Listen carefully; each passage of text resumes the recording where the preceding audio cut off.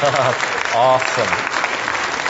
All right. Hey, welcome, friends. It's great to see you. If you are new here in the last 12 weeks, I'm Matt Bowen. I'm one of the pastors here, and I've been gone for 12 weeks on a sabbatical, and it's been amazing. So thank you for that space. Thank you. It's been super fun. It's been a great gift to our family, and through a lot of prayer and fasting and discernment, we've sensed that it's God's will for us to do this every summer. And so I hope and pray the elders will be as godly as us and discern God's will just as clearly. But I don't know. I'm dubious. So, hey, I'm kidding about that, but I'm excited to kick off our new series today. We're also excited to have the kids with us. We're going to be spending 4 Sundays looking at this character in Scripture called Abraham. Remember Abraham? His name starts out as Abram, which just means father, and he becomes Abraham in Genesis 17, which means father of many. And we're looking at this father of many as an example to us, and we're looking at him as an example of the kind of family the people of God are meant to be. We're looking at him and the traits that he demonstrates that are to be true for the family that follows in his footsteps and walking with God by faith. Now, every family has some unique traits to it, does it not? Have you noticed that families are they have dominant traits, and every family has a kind of culture to it. Some families are uptight, others are easygoing. Some are passive-aggressive, others are confrontational. Some are affectionate, others are cold. My wife and I love people watching. We'll go places and enjoy not talking and just watching people, making up stories for what we think is happening with their lives. We do it to you, we just don't tell you about it. And it's like our whole world becomes this kind of living, live presentation of awkward family photos where we get to kind of insert our own captions. And I spent a lot of time with my family this last 12 weeks. It was a blast, and we certainly have some unique traits. Certainly, if there is music being played, all 3 of my kids start dancing immediately. All 3 of my kids respond to the name Steve. None of them are named Steve. There's a whole bunch of weird stuff that's just true traits of my family. But the thing that the Bible teaches us is that followers of Jesus are part of a family whose ties run far deeper than the DNA that's running through our veins, a family that's far more significant for understanding your life than the people who gave birth to you or the people who raised you.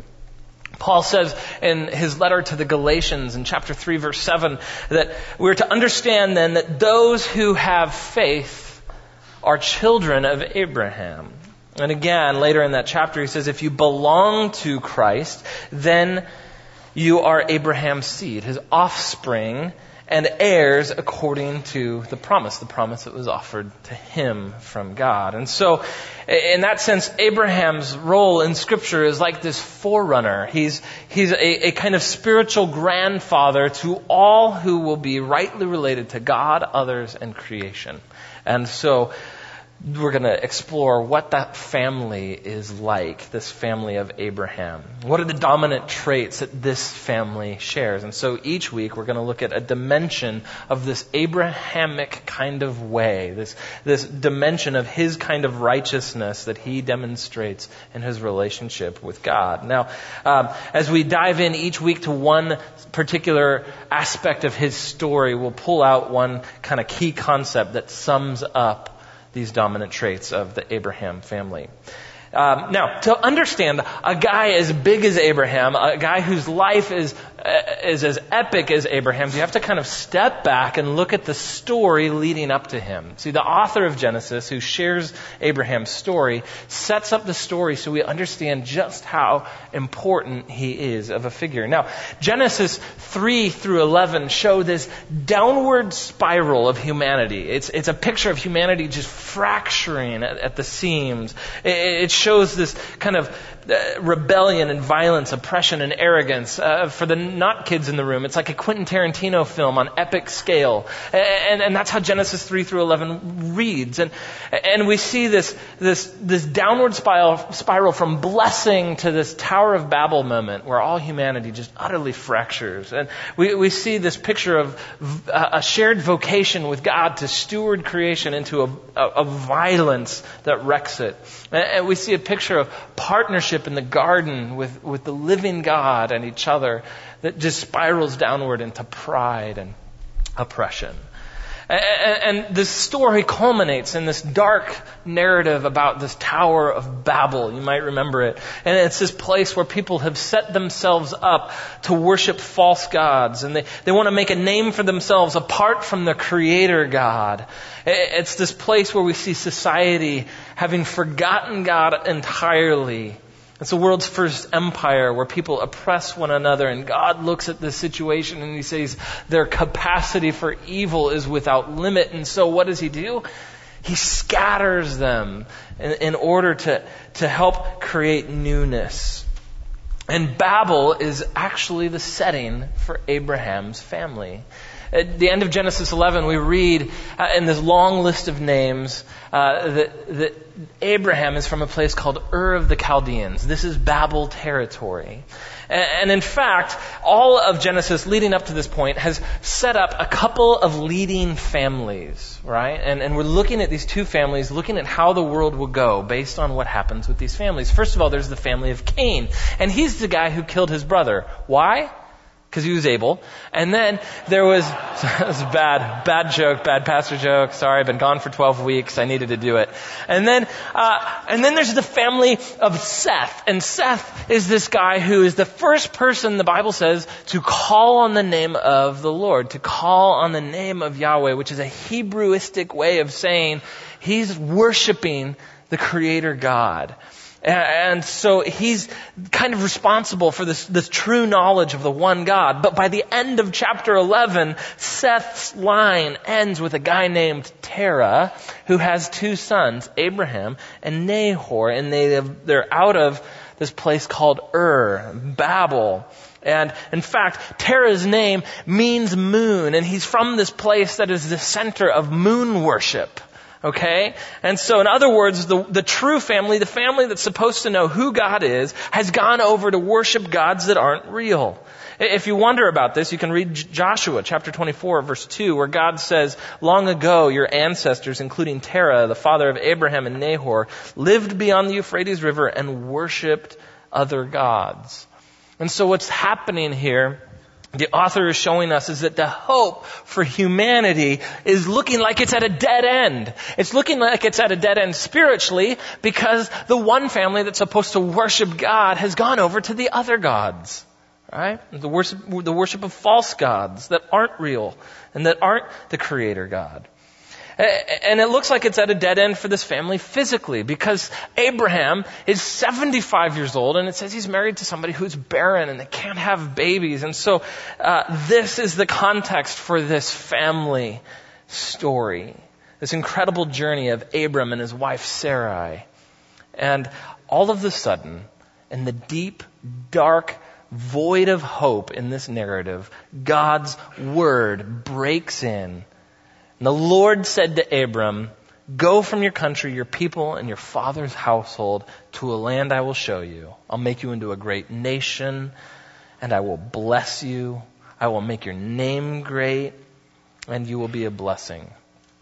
I will bless those who bless you, and whoever curses you, I will curse. And all of the peoples, all the nations of the earth will be blessed through you. And so Abram went as the Lord told him, and Lot went with him.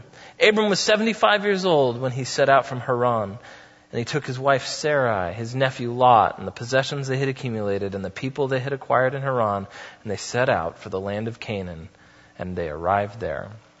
Right? And it's there where his journey begins with God. Abram and the rest of humanity await a future that is bleak.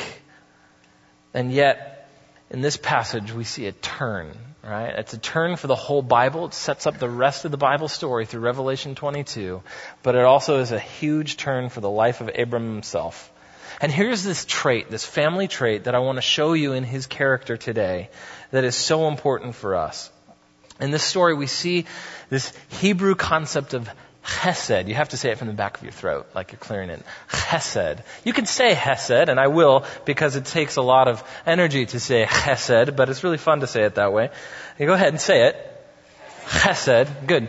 And it's this a word that's typically used to describe Yahweh himself, the living God. And we see it in God's own self-description when he goes before Moses in Exodus 34. And he describes his character. He says, Yahweh, Yahweh, compassionate and gracious, slow to anger and abounding in chesed. The NIV translates it as love and faithfulness. This word, hesed, is used in the book of Samuel to convey loyalty and friendship. This word is used as an indictment against Israel all throughout the prophets, and particularly Hosea 4. It says no faithfulness, no steadfast love. There is no chesed, no knowledge of God in the land. And so chesed conveys this idea of loyal love. It's love with allegiance. It's faithful love. It's affection with grit and determination. It's the kind of thing I ask couples to promise to each other when I'm marrying them. It's the way God is toward his people. It's the way God is toward sinners who break their promises to him.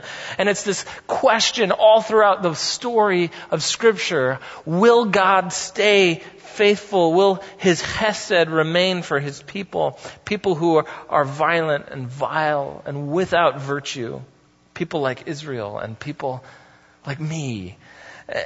And the answer all throughout Scripture is overwhelmingly, this is who God is. He is a God of chesed love, a God of steadfast love. Chesed describes his character completely. He's utterly loyal to his promises and his purposes and his people and for the good of creation. And it's this kind of chesed love that we see demonstrated in Genesis 12. See, Abram chooses to go with Yahweh, to be loyal to God among all the gods of his ancestors and culture and family. He has options and he chooses to limit them. He has a whole family tie to a whole belief system and a whole culture, and yet he chooses to go and be loyal to the one God over all of them. So I want to show you very simply today just 3 things about this character trait we see in Abram. First of all, chesed is totally exclusive.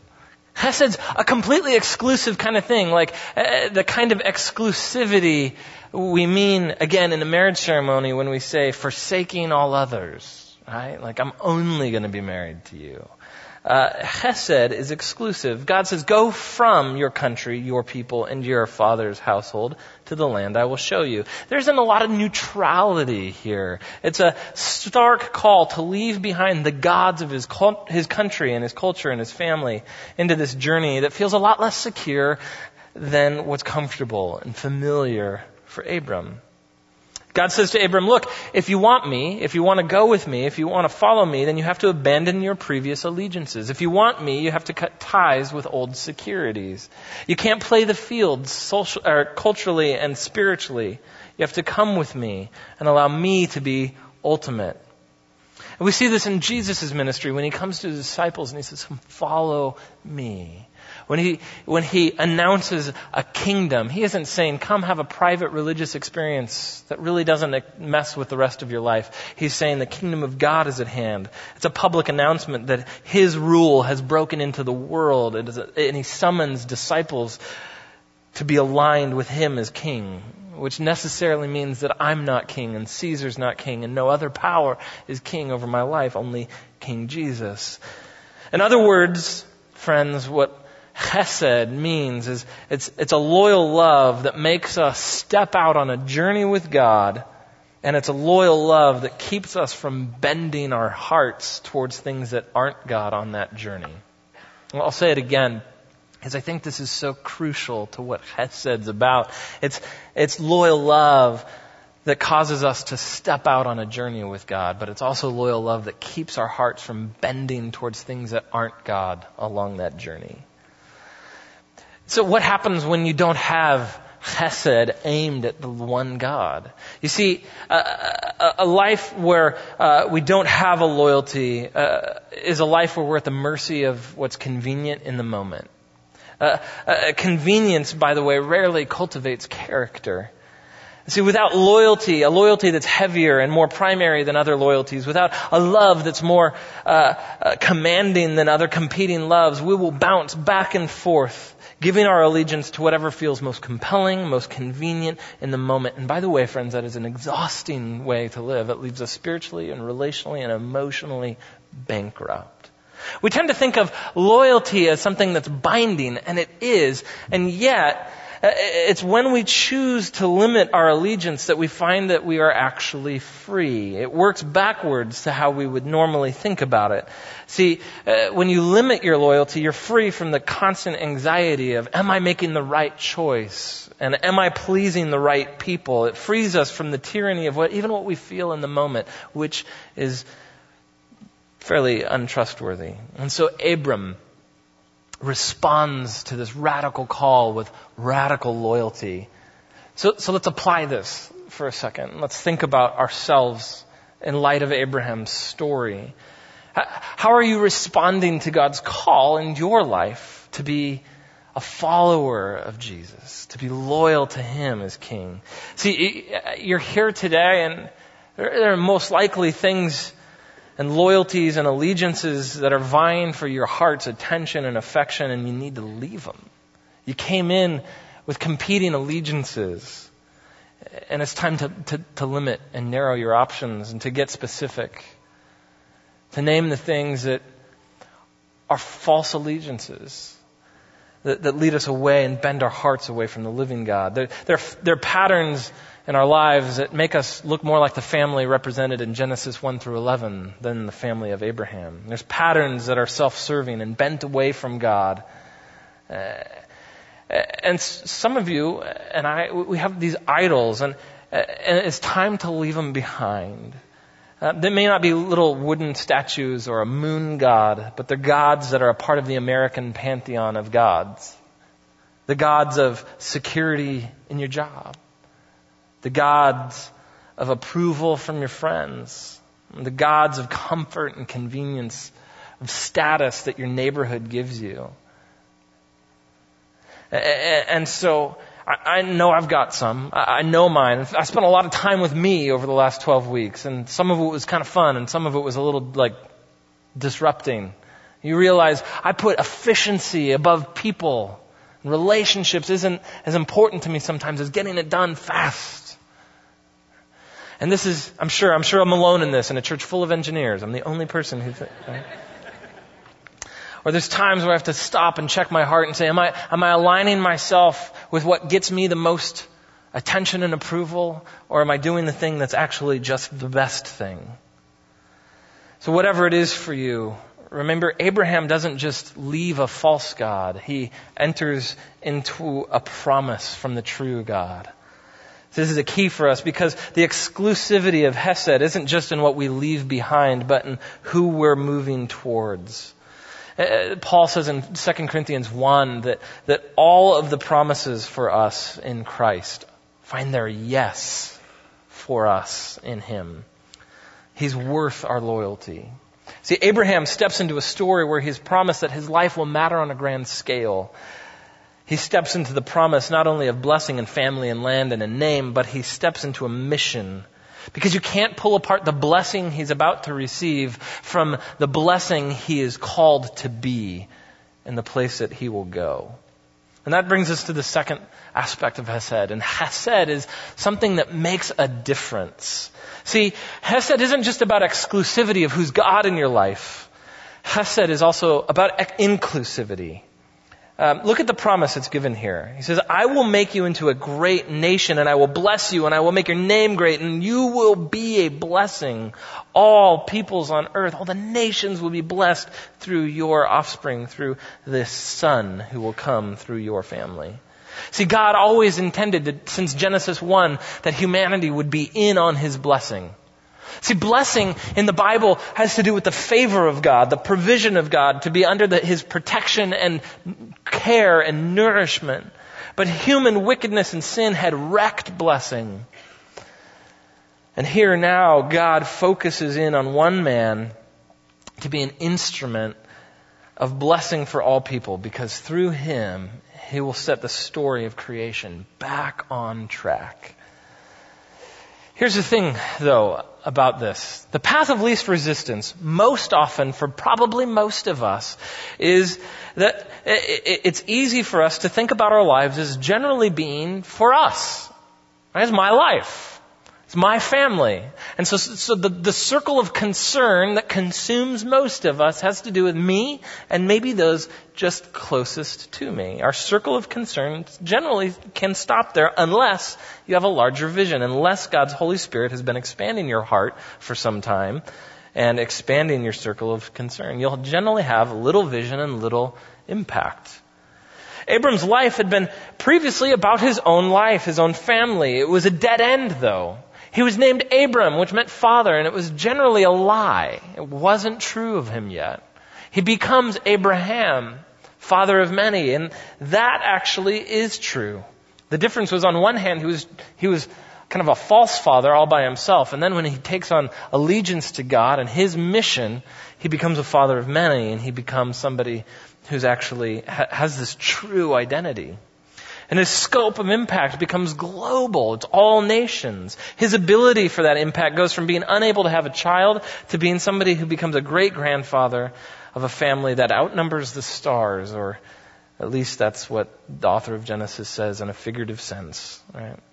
To restore God's blessing to His creation. So here's what I hope you're taking away from this point, and it's this, that the things you and I give allegiance to, the things that command our loyalties, shape how big our life will be. See, the thing you give your allegiance to shapes just how big of a story you'll have. Abraham could have stayed. He could have stayed in Haran, which is about halfway between Ur of the Chaldeans and Canaan. He could have said, I left Canaan, that's good enough. I got out. But God says, you need to get yourself out. You need to get yourself out of Haran and go all the way with me. Right? And you need to be this person who will be a blessing. He could have stayed. He could have said, I'm only interested in bringing blessing to my family.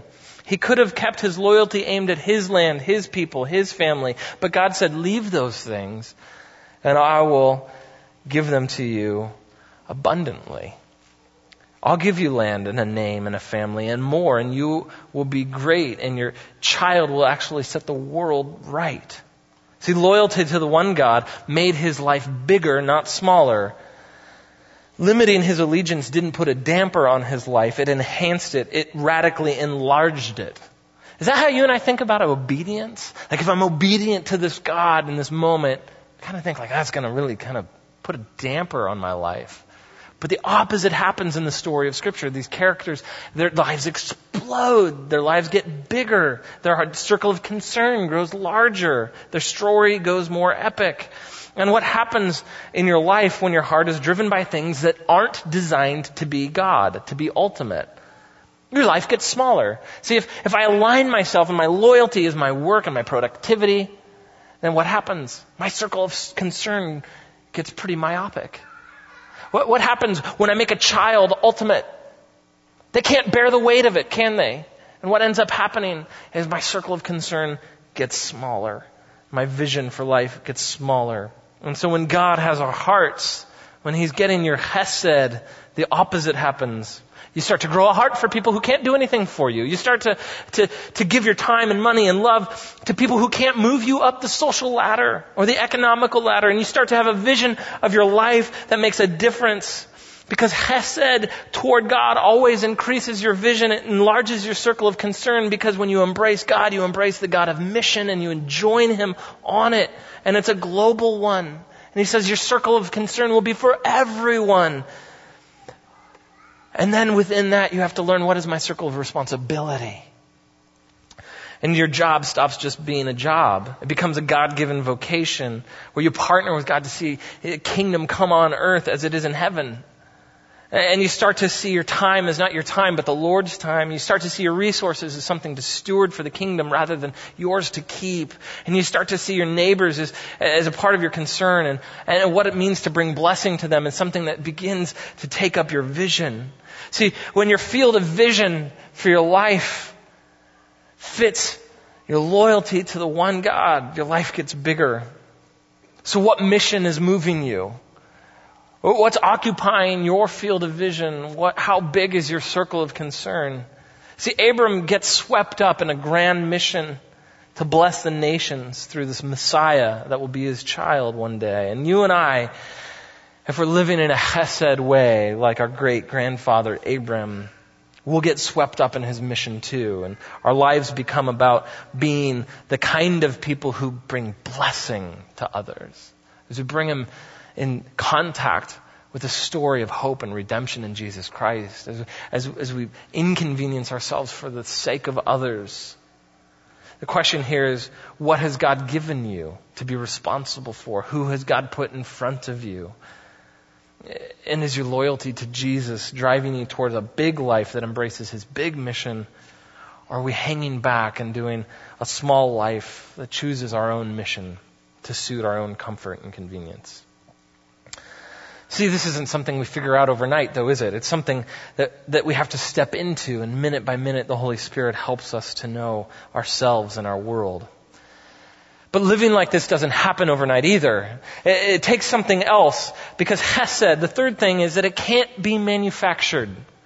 This kind of loyalty to God, this kind of allegiance to the one God isn't something that happens because we will it to. It's something that happens as a way of response. It's a response of loyal love.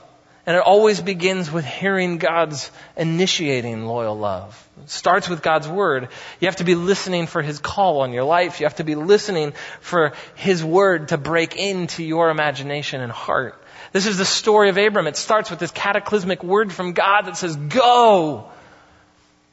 And you and I have to be paying attention to the power of the gospel, which is the power of God for salvation for all who believe. It's his go. Go from the dead gods of self and sin and run with me to the place I'll show you. Follow the living God, Jesus Christ. And this same story of calling and blessing reaches its goal in Jesus. Listen to the words of Hebrews 1. This is what the scripture says, that in the past, God spoke to our ancestors through the prophets and in various ways, but in these last days, he has spoken to us by his Son, whom he appointed heir over all things and through whom he made the universe. God's call comes through the Son for all humanity to find our hope and our ultimate needs met in the one who created us for himself. And the ultimate blessing comes through the same one. Listen through Ephesians 1. Praise be to the God and Father of our Lord Jesus Christ, who has blessed us in the heavenly realms with every spiritual blessing.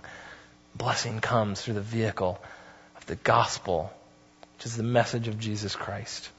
Abram was told that his blessing would come through his offspring. If you want to live this kind of radical loyalty, you have to look for that offspring. You have to see the one who came as a result of the promise. See, the gospel reveals God's own loyal love, and that's what we find in Jesus Christ and his death and resurrection. Well, you can't find a more loyal love than that. One who will lay down his life for his enemies, even. And you can't muster the willpower to be loyal like that. You have to see the same thing Abram saw, which is this loyal one who comes for us, his gracious initiating call. You have to see the Son that was promised, to see what his loyal love did for you, what it was toward you. See, Jesus Christ left the ultimate Father's house. He left ultimate security, but he did it for you, and he did it for me. You might be here and you might be saying, I can never live this kind of surrendered life. I have to hold on to the little g gods that I feel secure about. I can't do that. But you see, we just need to look at the one who's already lived this loyalty for us. See, we have to see the one who's already handled this kind of surrendered life. And he's done it for you and I. He left security so you and I could find ultimate security. He left his Father so you and I could be reconciled to the ultimate good Father. He bore the ultimate curse so that you and I could bear up and get in on the ultimate blessing. This is what the cross of Jesus accomplishes. He's alive, and he makes us his sons and daughters, and he makes us heirs with him in eternal life, his promise. And he makes us partners in his mission. And so friends, when you have this as your hope, when you have this hope as your resource, when you have this reality as a rock that is actually real in your life, it makes you able to be singularly loyal because you've seen how singularly loyal he's been to you. It makes you able to look out and increase your circle of concern for others and care for the people that God's called you to bless because he's treated you this way. Let's pray. Father God, we thank you for your loyal love found in the gospel. This message of the death and resurrection of Jesus Christ gives us an anchor and a hope. And we ask, Holy Spirit, that you'd help us to be a kind of loyal people, to walk in this Abraham way, to be loyal to you and loyal to your mission. Spirit, would you make us this kind of people? More and more, we pray in Jesus' name. Amen.